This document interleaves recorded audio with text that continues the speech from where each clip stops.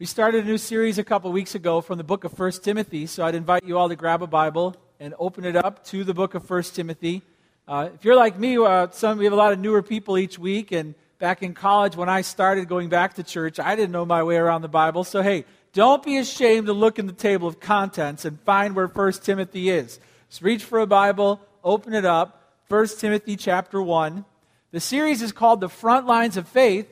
The book is all about finding out what's meaningful and worth fighting for in God's church, what we believe and how we behave. But let me begin by mentioning this, because the sermon title today is Before and After, Then and Now. We love to see makeovers, don't we? We love to see makeover programs. We love to see how if you change someone's haircut, or if you change someone's wardrobe, or if you change someone's whatever, then they become almost a new person. Check this out. This is from What Not to Wear. You got the girl on the left, and it's like, where did she get those clothes? And then on the right, look what they did to her. You know, and then, or hey, if you watch the right infomercial and get the right piece of exercise equipment, hey, there's you on the left, and watch out, because in just 2 weeks, that could be you on the right. We're kind of fascinated when it comes to makeover, which is why we love the before and the after pictures. We love the then, we love the now, but a lot of those focus primarily on external things. Change what they wear, change their haircut, change their makeup, change external. But do you know the greatest thing that could ever be changed about you is actually not visible, it's internal, and it's spiritual. There is such a thing as a spiritual makeover. There is a before picture of you and of me spiritually before God does something to change that. And there's an after picture of what God does to change us. That's true of every person, because the Bible teaches that we are born apart from God and against God, even if we're born in the church. And all of our lives, God is trying to show us, hey, Chapter 1 of your story is the before picture, but I'd like to do something to make you a different person and give you a new life. Today we're going to see the spiritual makeover of a man named Paul. The Apostle Paul, will hear how he left his life of sin, how he became one of the greatest figures in the Bible. He's going to first tell us about his before picture and who he was. Then he's going to show us his after picture and who God made him. And listen, here's what I want you to do. Ask yourself this question. Could you share with me your before and after story? Your spiritual story of here was me before Christ, here was what God did to me. Could you share that with me? Because at the end of the sermon, I'm going to give you a chance to write out your story, and then we're going to give a chance for some of you to come up front and to share it with the church so we can be encouraged. Let's pray right now, and then we'll hear about Paul's story in the Scripture. Let's pray. Lord Jesus, we thank you that while you're honest with us about our need, while you show us what needs to be changed, we thank you that then you go to work and you don't leave us alone, stranded in our sin. Thank you, Jesus, that you are willing to transform us. Show us through the man Paul, show us through this apostle who we are and how you will change us. And we ask this in Jesus' name. Amen. Okay, 1 Timothy 1, verse 12. Are you there? 1 Timothy 1, verse 12, it says this. I thank him who has given me strength, Christ Jesus our Lord, because he judged me faithful, appointing me to his service, though formerly I was a blasphemer, persecutor, and insolent opponent. But I received mercy because I had acted ignorantly in unbelief. The grace of our Lord overflowed for me with the faith and love that are in Christ Jesus. Wow. He begins by thanking Christ because of what Christ has done in his life. But listen, he's honest. He says, formerly I was a blasphemer, a persecutor, and an insolent opponent. Hey, write this down in your notes, in your bulletin. He's sharing his story. Before Christ, I stood against God and apart from God. Before Christ, I stood against God and apart from God. That was true of him. That's true of me. Now he's thankful, though. He says, I thank him who's given me strength, Christ Jesus. He's being thankful to Jesus. Often in our world, we see people just so passively say thank you to God, right? Thank you for these chicken nuggets, thank you that I made this field goal or that I won this award. It's like this trite, in passing, meaningless, thanks God, right? Here's some pictures of athletes just after they get the job done. They're like, oh, God must be a fan of me. Yeah. Why don't they do that when they miss? I want to see a field goal kicker when he misses go, you're still amazing. I'm not. Here's another, more athletes. There's, thanks for getting the ball over the plate. Help me control my temper next time, but thanks for getting the ball over the plate. What about actors and actresses, right? Here's an actor. Hey, I just made a really despicable movie featuring many sinful things, but thanks for being a fan. You must love me. It's pathetic to see how people thank God and when they thank God. The truth is we need to thank Him more. Too often when life is going well, we congratulate ourselves. We don't thank Him. And too often when life is going poorly, we blame Him, right, and not ourselves. It's right to be grateful, not just in passing, and it's right to be grateful for the right things. So what is Paul grateful for? Well, he says, I thank Him who has given me strength. He lists 3 things he's thankful for. He's given me strength. Whenever that word for strength comes up in the New Testament, it doesn't just mean like, He made me Hercules. It's not physical strength. It's spiritual strength. And it's the kind of strength that you need to be useful to God, to endure persecution, and to fulfill your purpose God has for you. So when he says, I thank God for giving me strength, it's the kind of strength that makes Him useful to God. I thank Jesus for making me spiritually useful to God. He's thankful for that. He's also thankful because it says, He has judged me faithful. What does that mean? It doesn't mean that Jesus looked down and He was like, there's a guy who's going to get the job done. He didn't judge him faithful because there was something innately in him that was praiseworthy. In fact, Christ judged him faithful from the beginning, giving him a job to do. And Paul wants to make the point that he did not deserve that. Nothing about his life up to that point made him capable of being a faithful servant of Christ. Therefore, it's grace. I thank Him because He judged me faithful even when I didn't deserve to be that, even when I wasn't that. He gave me strength, He judged me faithful, and then He appointed me to His service. He started using me. He started getting me to do things and to reach people and to wow, I'm so grateful for that. Now, this is kind of weird. We have to pause for a moment just to recognize that he says, I thank Him who has given me strength, Christ Jesus the Lord. He's thanking a dead guy for doing something in his life. If you took a Gallup poll back then and went around Rome, the Roman Empire, who was Jesus? Who was Jesus? By the time this letter was written, Jesus had been dead for over 30 years. All right? And the vast majority of people back then would have just thought that Christ, wasn't He that guy who was killed because he was kind of a criminal? Didn't Rome kill him because he was kind of a criminal? He's that dead guy. And here Paul shows up and he's like, I thank Christ Jesus for all He's done in my life. Huh? That dead criminal? It would be the same as if somebody got up in your union meeting and he was like, I'd like to thank Jimmy Hoff, a senior, for what he's meant to me over the past 30 years and how he's personally showed me. What? That dead guy who was kind of shady? What are you doing talking about him? That would be the way when people first heard Paul say it, they'd be like, you're talking about a dead guy. See, but Paul believed he was alive. And if you believe he's alive, then it's profound. But if you don't believe he's alive, then it's one of the most foolish things you've ever heard. I'd like to thank the dead criminal for putting me into His service. Before Christ, I stood against God and apart from God. He describes his former way of life, his before picture. He describes it by saying this: I was a blasphemer. Blasphemy means to slanderously defame God. To slanderously defame God. Meaning what he was saying was defaming a holy God. Have you ever had people say things about you that are untrue?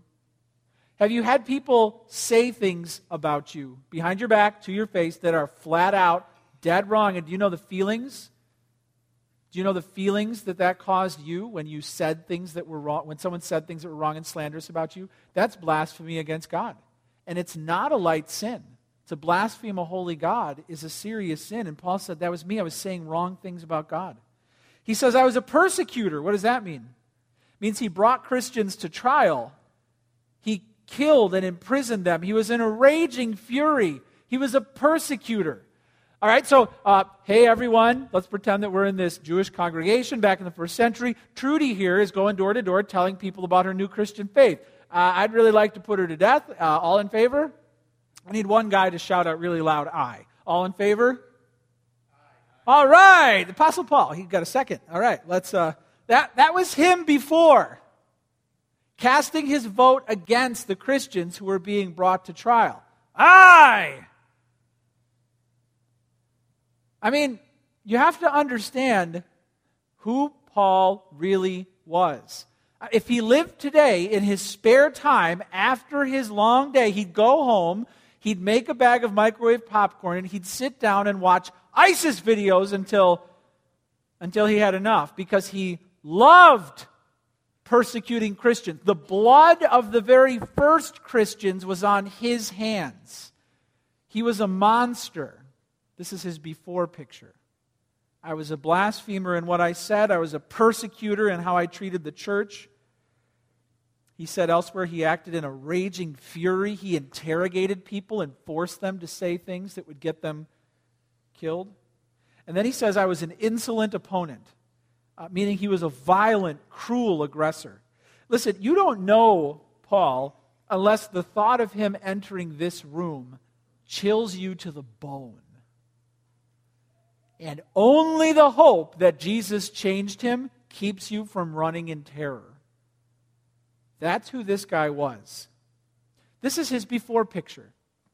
He's showing us his before picture. Do you have a before picture? You do. Everyone does. I've got a before picture. I didn't start truly asking these major questions about Christ or faith or religion until I was in college. So here's a picture of me before I was even a Christian. This is me at medieval times. But there's me. I was the long-haired, drug-doing. I was a thief. I was blasphemous. I was corrupt. I was a drummer in a heavy metal band going in the wrong direction. And the bass player in my metal band invited me to church. Doesn't that look like a future pastor? Yeah. That's my before picture. And I thought I was a pretty good guy. If you asked me if I was going to heaven for a long time, I'd probably say yeah. But then there came a crisis. Because my buddy invited me to church, I started hearing what the Bible had to say, that I was born with a sin problem I couldn't fix, and that God's judgment was coming, and that I needed a Savior. I started hearing this, and it gave me this wake-up call to the reality of my own sin. I saw my own before picture for the first time. And I realized that God needed to change me. That was in college. Well, the Apostle Paul said, before Christ, I stood against God and apart from God. Here's the next thing you can write down. But because of Christ, I became a new person. Because of Christ, I became a new person. Look at verse 13. Though formerly I was a blasphemer, persecutor, and insolent opponent, but I received mercy because I had acted ignorantly in unbelief. And the grace of our Lord overflowed for me with the faith and love that are in Christ Jesus. Look back at verse 13. It says, but I received mercy. Mercy. Mercy means God gives you what you don't... Mercy means God doesn't give you what you deserve. He spares you from the full outpouring of His judgment because He's being merciful. He's preventing the full force of His judgment from falling upon you because of His mercy. Because of His mercy, Paul was changed. And it says, because I had acted ignorantly and in unbelief. Hey, then I was violent, ignorant, sinful, and unbelieving. Now I'm faithful, loving, serving God, and I'm made new. Then I was ignorant. What does that mean? It means he really sincerely thought that what he was doing was pleasing God. All right, follow me. He really thought, because of his Jewish faith, that Christ was an imposter. He really believed that Christians were deceived and were hurting the nation. He truly, to the depth of his own soul, thought that as he was killing Christians, God was happy with him. He sincerely believed that. And he's showing how you can be, how I can be sincerely wrong. He's like, listen, I wasn't like doing this knowing that God was I thought I was doing God a solid by burying these Christians. I was truly ignorant. Sometimes when I talk to people and I bring up ideas like other religions or what people believe, someone will say to me, well, you can believe other things, but as long as you truly believe it, then it's okay. Like God will allow that, as long as you truly believe it. As if sincerity can save you. But what we observe here is actually that sincerely believing the wrong thing can't save you. God will not accept anyone who believes wrong things just because they truly believed it. In fact, if you think that, you're unaware of the enemy's tactic, because Satan is called the father of lies. Meaning it's his work that produces true, sincere belief in false truth claims in the heart. That's his work. That's not anything God will bless. It's not anything God produces. And the Apostle Paul truly believed that his actions were making God's day. He was ignorant. He was also unbelieving. He was aware of the claims of Christ, but he simply rejected it. It's because he stood against God and apart from God that he needed this mercy that God would give him, and then Christ would make him a new person. Paul's sharing his before and his after story, and right in the middle he gets this thing called mercy, where God doesn't give him the judgment that he deserves. That's what transforms him. Do you have a before and an after story? It's not every week that you get to meet a starting NFL running back, is it? So earlier this week, I got a call from Mark Hobson from CSP. We partner with them, love them a lot. He said, hey, I've got this former NFL running back, played from 2002 through 2005 on the Cleveland Browns. You want to meet him? I was like, sure, why not? Wait, did he beat the Bears? All right, I'll meet him. So he came in, and he was speaking in local high schools, and so he came here. And on Wednesday night, he was upstairs. He talked to several Trinity students and to some of our students. So William Green is his name. I didn't know anything about him, so I looked up his story. William's story is this. He was raised in the church. He was great, very athletic, but his mother and his father both died when he was a teenager. So he got incredibly angry with God, and he turned away. In fact, he told his brother and sister, one day I'm going to make the NFL, and that's going to fix all of our problems. He told them that. Well, he did.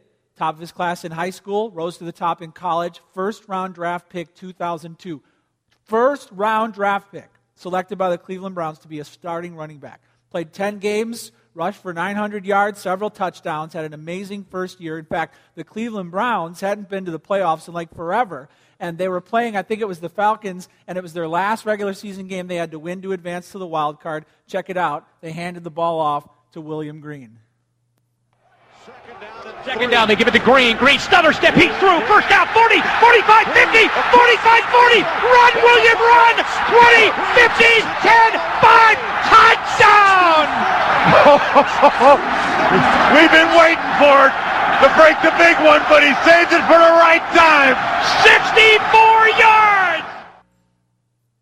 A stadium full of people shouting his name. It's what he had dreamt about his whole life. It's the thing he thought would fix all of his problems. But it didn't. And at the end of his first year, he was going down a wrong path and his private life was messed up. His second year was a train wreck. He got arrested for DUIs, drug abuse, got into fights with his fiancée, was suspended. His career fizzled. One night after he was out partying until late, he came home and his wife called him out. Said, William, when are you going to stop living for yourself and start living for God? You're mad at him and you won't even give him a chance. And he was crushed. He knew it was true. And he repented and he gave his life to Christ and he became a believer. He Rest of his career was nothing. The Browns eventually just wanted to get rid of him. His dream died. It didn't deliver what it was supposed to deliver. But it's at that moment where all of his dreams came crashing down that Christ came in and gave him what he truly longed for, which is a fresh start. Now, here's some pictures. Now, William Green travels around. He goes into public schools. He talks about drug abuse, bullying, and then when he can, if there's Christian clubs or he stops by churches or big events, conferences, he'll talk to people about the dreams that can't fulfill you and help you and how Christ truly can. This is a former starting running back who has a before story, and now he has an after story. It's glorious. Christ made him a new man. Christ made Paul a new man. Because of Christ, I became a new person. Okay, but how? How exactly did this happen? Well, look at verse 14. I was acting ignorantly in unbelief. Then verse 14. And the grace of our Lord overflowed for me with the faith and love that are in Christ Jesus. Verse 13, I received this thing called mercy. And here, the grace of our Lord overflowed for me. Grace is when God gives you something you don't deserve.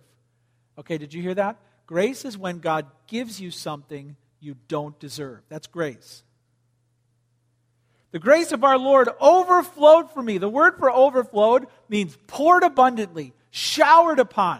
All right, so have you done the ALS challenge? Anybody challenge you to do that? Did you pour a bucket of ice water on your head? This is my favorite ALS challenge of all of them. It's a farmer. Check out his video of his challenge.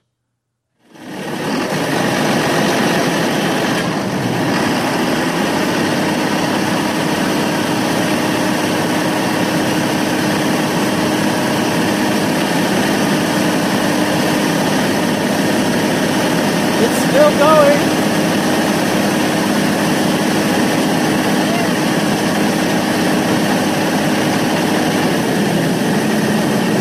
That's great. I didn't see any ice though, so he's got to do it over.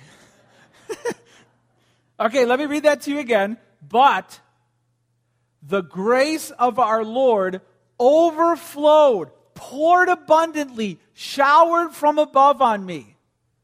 What is it that changed Paul? What is it that changed William Green? What is it that needs to happen to change you? God needs to shower His undeserved favor upon you from above. It needs to drench you. It needs to wash you. It needs to cleanse you. It needs to overflow on you. God has to do that. You can't do that. Write this down. Because of Christ, I became a new person. I received grace and mercy. I received grace and mercy. God's not pouring out His full force of judgment on me. He is pouring out the fullness of His blessing on me. Here's the next one. I learned faith and love. Because of Christ, I became a new person. I received grace and mercy. I learned faith and love. It says here in verse 14, the grace of the Lord overflowed for me with the faith and love that are in Christ Jesus. He was hostile toward the truth, but he learned faith in Christ. He was violently opposed to the church, but he learned love for other Christians. He learned faith in Christ. He learned love for others. This is his now picture. This is what God made him into. There's a then, there's a now. Before Christ, I stood against God and apart from God. Because of Christ, I became a new person. Well, he shares his story, and then he gives a charge to us. Look at verse 15. It says in verse 15, the saying is trustworthy and deserving of full acceptance, that Christ Jesus came into the world to save sinners, of whom I am the foremost. But I receive mercy for this reason, that in me as the foremost, Jesus Christ might display His perfect patience as an example to those who are to believe in Him for eternal life. So write this down. Here's the third point. I must admit that I need to be saved. Christ Jesus came into the world to save sinners. I have to admit that I need to be saved. The Bible says that this saying is trustworthy and worthy of full acceptance. That means this had become kind of a creedal statement in the early church, meaning it's something that you can rest your eternity on. And you have to accept it if you accept the truth of God. This is worthy of full acceptance. What? Christ Jesus came into the world to do something. 2 words, save sinners. Save. Let's talk about the word save. The Bible teaches that your fundamental number one need in life is not for someone to teach you, it's not education. It's not for someone to help you, it's not affirmation. It's not for someone to coach you, it's not primarily for someone even to heal you. It's for someone to save you. Your greatest need in this life is to be saved. Check this picture out. This is a picture of a woman being saved. She was drowning in a river, and a construction worker walking by, saw it. And he chained himself to a crane and had the crane operator lower him over the river. This is a Pulitzer Prize-winning picture. Somebody snapped it. He actually did save her. Now, what if that is you in the water? And what if that man who strapped himself to a crane came down over you, and you're going under, coming back up, going under, sucking down water, and you looked up at him and said, I'm actually good. I mean, I know that looks like there's some problems in my life, but everyone has problems. So listen, thanks for going out of your way, but I'm good here. I'll just start kicking, and you wouldn't make it. And spiritually speaking, the Bible is saying that's you in the water. That's you. That's me. The word the Bible uses is a strong word. Christ Jesus came into the world to save. You're in peril without him. You can't get out. You need to be saved. Save, and then it uses the word sinners, to save sinners. Now it's not like this half of the room, you're a bunch of no good hoodlum sinners, and you're the kind of people Jesus came to save. You guys are all right without him. That's not what the verse is doing. It's not lumping humanity into those sinners who need to be saved and then those who are okay. The Bible, in fact, says, no one is righteous, not even one. The Bible, in fact, says that all have sinned and fallen short of the glory of God. Do you know sin is something that breaks our relationship to God, and therefore we can't reach up and grab him. He has to reach down and grab us. Think of sin this way. How many of you have ever gotten a virus on your computer before? You ever gotten a virus on your computer? Raise your hand up. You ever get a virus on somebody else's computer on accident? Oops. Sorry, honey. Yeah. How do you know you got a virus? Do you actually go into the coding of your computer and track it down personally? No, I don't know how to do that. Something pops up on my screen. All right? Usually you know there's a problem when you start seeing the ads, right? You start seeing congratulations!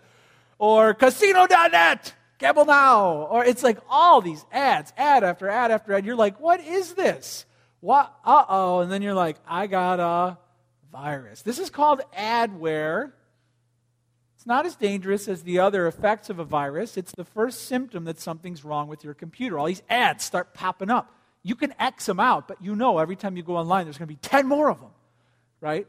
Listen, the ads are not the problem. The ads are showing that there's a deeper infection in the computer, right? The virus.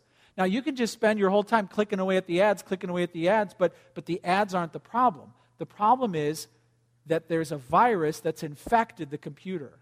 And if you don't get rid of the virus, the ads are the least of your worries because there's malware that can get on your computer and start breaking things. There's spyware that can steal your information, right? And you don't see that happening. Are you following me? The greater threat and damage is invisible. The visible part of the threat is not the greatest part of the threat. All right, here's a picture when malware gets on your computer, then what do you see? Warning, warning, warning. Something's not right here. Your computer's telling you something's wrong. Then you start blaming each other. Well, you downloaded. No, you clicked something. No, we got to fix it. This is basically what the Bible does for you and me. The Bible throws up a warning screen and says, there's something wrong in your soul. The virus of sin has infected your soul. And the virus of sin that's infected your soul shows up periodically, like the ads, in what you say or where you go or what you do, but that's not ultimately the main problem. That just shows the symptoms. If you trace back that lie, if you trace back that moment you steal something, if you trace back that moment you transgress a moral boundary, you trace it all the way back to an infected heart. The infected heart is what you can't fix. You could work on your lying, you could work on your drinking, you could work on how you talk to your wife, click in the ads, but you can't get at the infection that sin has in your heart. You can't. And listen, Christ Jesus came into the world to save sinners, people who've been infected with the virus of sin. You were born with the infection. Do you know that? Do you know that sin is passed down from generation to generation? Now, you might say that's unfair. How come I have to pay for what Adam and Eve or what my parents did? Well, listen, you've also downloaded sin yourself. Okay, you were born with it, and you added more downloads to the problem. You and I love our sin. The Bible says men love darkness. So therefore, it is our nature, but it's also our choices that condemn us. It's both. We're responsible to acknowledge that there is an infection that we can't get rid of. And that's where Christ Jesus came into the world to save sinners. We have to admit we have a sin problem that we can't fix. And if we admit that, He can save us. Now, there's two kinds of people when you start talking about sin. When I say you have to admit that you be saved, on the one hand, there's people who aren't as concerned about their sin as they should be. They'll say things like, well, I'm a pretty good person. I haven't done any of the really bad ones, so God will probably accept me into heaven. These people are hoping God grades on the curve, and because I'm better than most other people, I'm going to get into heaven. Now listen, if you follow that logic, what these people are basically saying is, I hope because other people are more sinful than me, God will let me into heaven, meaning what's going to save me? Other people's sin. Does that make sense? Because other people are more sinful, their sin is going to help me get into heaven. That doesn't make sense. God doesn't grade on a curve. Even the smallest sin has roots that are dug all the way down to hell itself. And God can't let any sin into heaven, otherwise it wouldn't be heaven. So we have to understand that that our sin is severe, that our sin has put us on trial in God's courtroom, and we can't be given access into heaven based on the fact that we've sinned. Maybe you're downplaying your sin. Well, I'm a pretty good person. I think God will let me in. You're wrong. You've got an infection and it's out of control. Now, on the other hand, there's people who are well aware of their sin. And maybe based on what you've done, based on what you've said, based on where you've been, you truly have concluded in your heart that God would never save you. You're too sinful. You would tell yourself, you've gone past the point of no return. God could not, would not ever save you. Maybe that's you. 14 years ago when my grandpa was dying in the hospital, I went and visited him. And I was in college. I was a new believer. I just wanted to tell him about Jesus. I said, Gramps, where are you at with all this stuff? He was known for being angry when the topic came up and very against it. We didn't quite know why. And finally, he coughed it up. Finally, he just closed his eyes. This is a guy who had fought in World War II, liberated prison camps, gone up through Italy and then through France into Germany. And he finally closed his eyes and he said, God could never forgive me. God could never forgive me. And I said, you're wrong. You're wrong. He could forgive you. How do I know that? Because the Apostle Paul here says, Christ Jesus came into the world to save sinners, of whom I am the foremost. He saw himself as the captain of the sinners, as the chief of them all, as the worst possible. He killed the first group of Christians. What have you done? Are you violent? Are you a liar? Have you been unfaithful to your spouse? You failed as a parent? You cursed God in your heart? Tell you what you didn't do. You didn't go house to house in the very first days of Christianity and murder Christians. And guess what? The guy who did, he got saved. What does that mean to you? It means, it says here, but I receive mercy, verse 16, for this reason, that in me, as the foremost, Jesus Christ might display his perfect patience as an example to those who were to believe in him for eternal life. Listen, Jesus saved this monster, Paul, so that we can look at him as an example, and Jesus can say, hey, if I did that to him, I'll do it to you. I'll do it to you. Here's the last thing you can write down. I must admit that I need to be saved. And here's the last thing. God has been patient, so I must respond now. It says here that I receive mercy for this reason, that in me is the foremost, Jesus Christ might display his perfect patience as an example to those who were to believe in him for eternal life. He's being patient. He's being patient with you. He displayed his patience with Paul. Who is it in your life? What is it in your life that tests your patience? Is it your youngest child? Is it your oldest sibling? Is it your coworker? Who is it that tests your patience? Like, you're doing pretty good with most of the people in your life, but when it's a call from this person, you're like, this is going to be a hard one. I mean, they test your patience like, no, is it the dog? He peed on the couch again. No. I mean, what tests your patience? Because if God made a list of what tests his patience, you'd be on it. Got a few names of things that test my patience. You want to see it? You're on it. Tests your patience. God saves Paul so that Jesus might display his perfect patience as an example. To who? To us. Because he's being patient with us. I'm being patient with you. Well, I don't know. I've done pretty well in life. Maybe God's happy with me. He's being patient with you. The Bible says that God's being patient, willing that none should perish, but that all should reach repentance and get eternal life. But don't mistake his patience for endorsement, because his judgment will come. God's love is eternal. God's wrath is eternal. His patience is for now. It's temporary. It's going to run out. So listen, let me just say this. The Bible goes on to say, to the King of ages, immortal, invisible, the only God, be honor and glory forever and ever. Amen. God exists beyond the fluctuations of time, John Stott says, beyond the ravages of decay and death. The Bible says he's invisible. You can't find him without help. He's immortal. He'll be around forever. You can't find him without help. And the Bible in the New Testament says that Jesus is the image of the invisible God. Meaning, if you want to know God, if you want God to be real and to do something in your life, you must believe in Jesus Christ. It says here that Christ might display his perfect patience as an example to those who were to believe in him for eternal life. Jesus is the only one who can help you know God now and forever. Jesus must save you first if you truly are going to have a before and an after story, and if you're going to be able to live in this life with hope of heaven. So what's your story? Do you have a story? Do you have a before story that describes how you stood apart from God and opposed to him? Do you have an after story?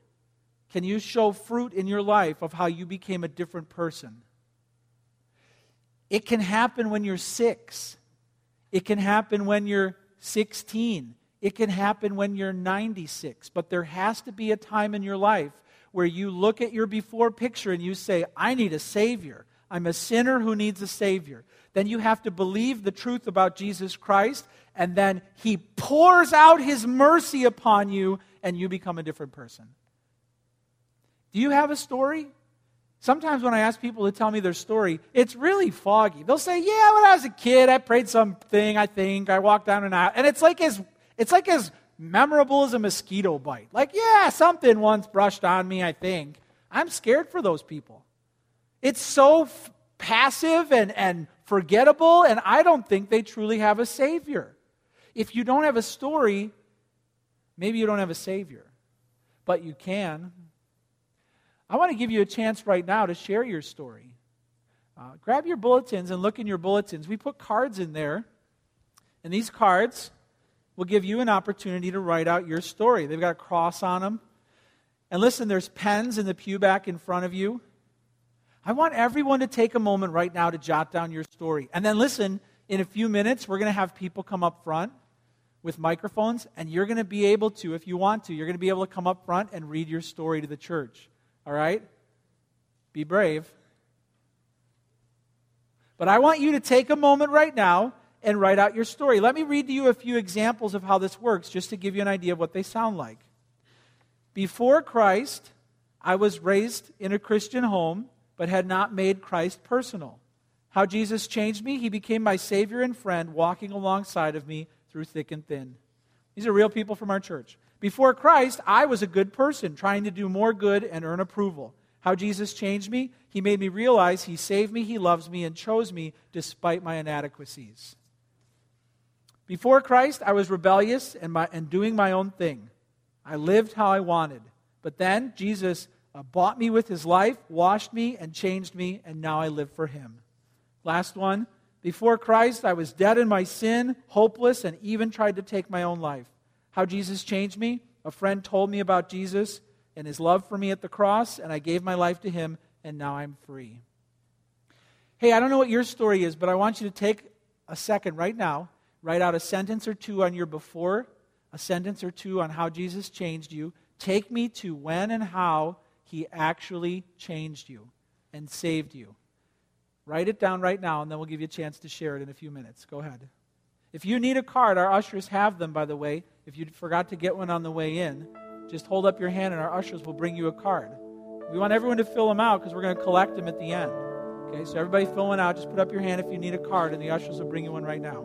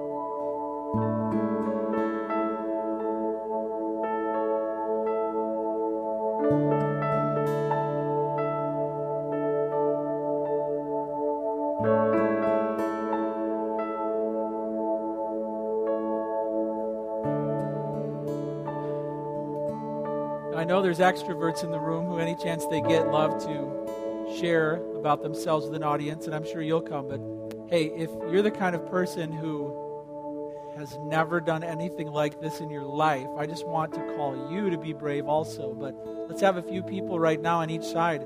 Stand up, come up front. This is your chance to share your story. Right now, stand up, bring your card, come up front, either side, and let's let some people share their stories.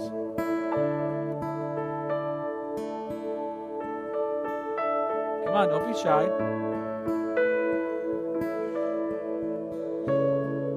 Where are the men? Come on, men.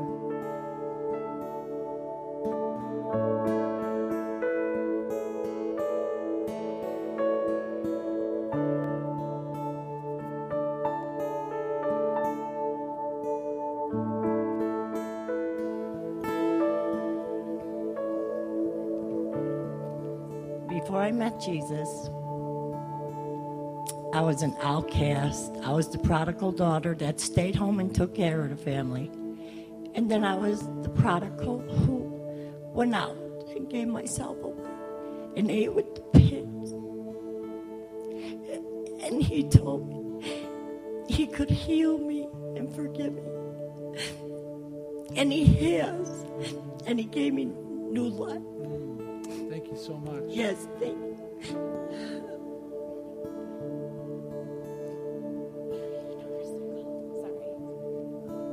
Before Christ, I took everything for granted. My ex-fiance left me of 9 years. I lost everything, including myself, and tried to end my life. I just recently left a shelter for domestic violence and abuse. When I realized Jesus saved me, I just felt it, and I don't know, I'm a different person. Thank you. I knew God's love growing up, but I decided that I could run my own life better than He was running it, and fell into sin and wrecked my life. And when I finally surrendered my life to Christ, He gave me the peace to trust Him to run it better than I could ever dream, and to care for me forever. Before Christ, I was a lawbreaker and unable to stop sinning over and over and over. And I knew I was deserving of being sent straight to hell. And how Jesus changed me He became the sacrifice for my sin on the cross. And then He gave me the strength to resist my temptation. Before Christ, I was searching unsure in all the wrong places, rebelling against God in my words and actions, and felt I had fallen too far to be saved. How Jesus changed me. I am secure in Christ, trusting in Him alone to save me, forgiven of my sin, and looking to the Bible as the guidebook for my life. Before Christ, I lived my life aimlessly and without purpose. Now with Christ, I aim to please Him every day.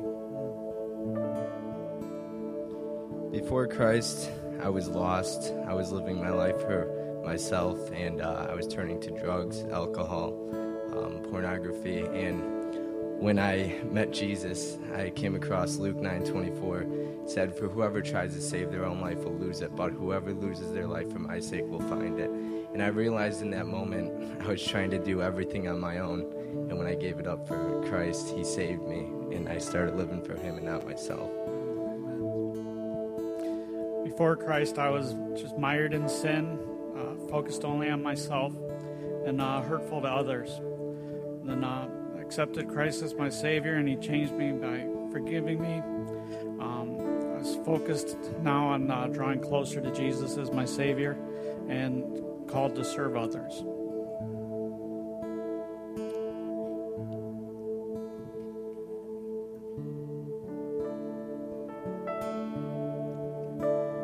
Before Christ, my life was a mess. I lived in addiction, of pornography, and many other ways of sin. This candy coated sin messed up my life, but now I've given my life to Christ, and Christ really, really is part of my life. But I know, without a doubt, God can set anyone free. And I thank Jesus for coming into my life, for saving my sin, for saving my soul from my sins. So, amen. The Bible says Christ Jesus came into the world to save sinners. And honestly, maybe you're looking down at the sheet and you're saying, I don't have a story. I don't have a story. And I'll just never forget in college when I started going to church, I knew I didn't have a story. I knew as I was lying awake at night looking up at the ceiling, I knew that I probably wasn't going to heaven. And I'll never forget when I just knelt down in my own bedroom next to my bed and I said, Jesus, I now believe who you were. I believe what you did, and I'm calling upon you to come into my life and save me. Maybe God wants your story to be today and right now. Maybe God brought you here so that your story is, I walked through the doors of a church, I heard the great news that Christ saves sinners, and I turned my life over to Him. Maybe right now is your story. I want to give you a chance to pray with me in response to what you've heard right now. Let's all close our eyes. Let's bow our hearts. Let's pray.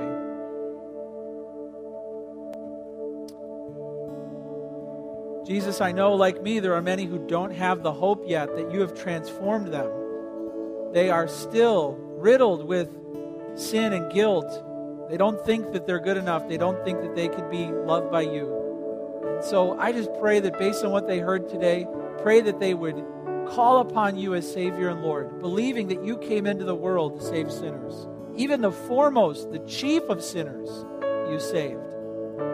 Lord, they may want to pray along in their own hearts with me right now, saying this: Father in heaven, I'm guilty of sin and I've broken your law. I don't deserve your love, but thank you that you are willing to shower your mercy upon me. I ask you, Jesus, to forgive me of all of my sins. I ask you to transform me and make me brand new. I ask you to give me the hope that I will be in heaven forever with you, and give me the joy of walking with you every day. This I pray in Jesus' name.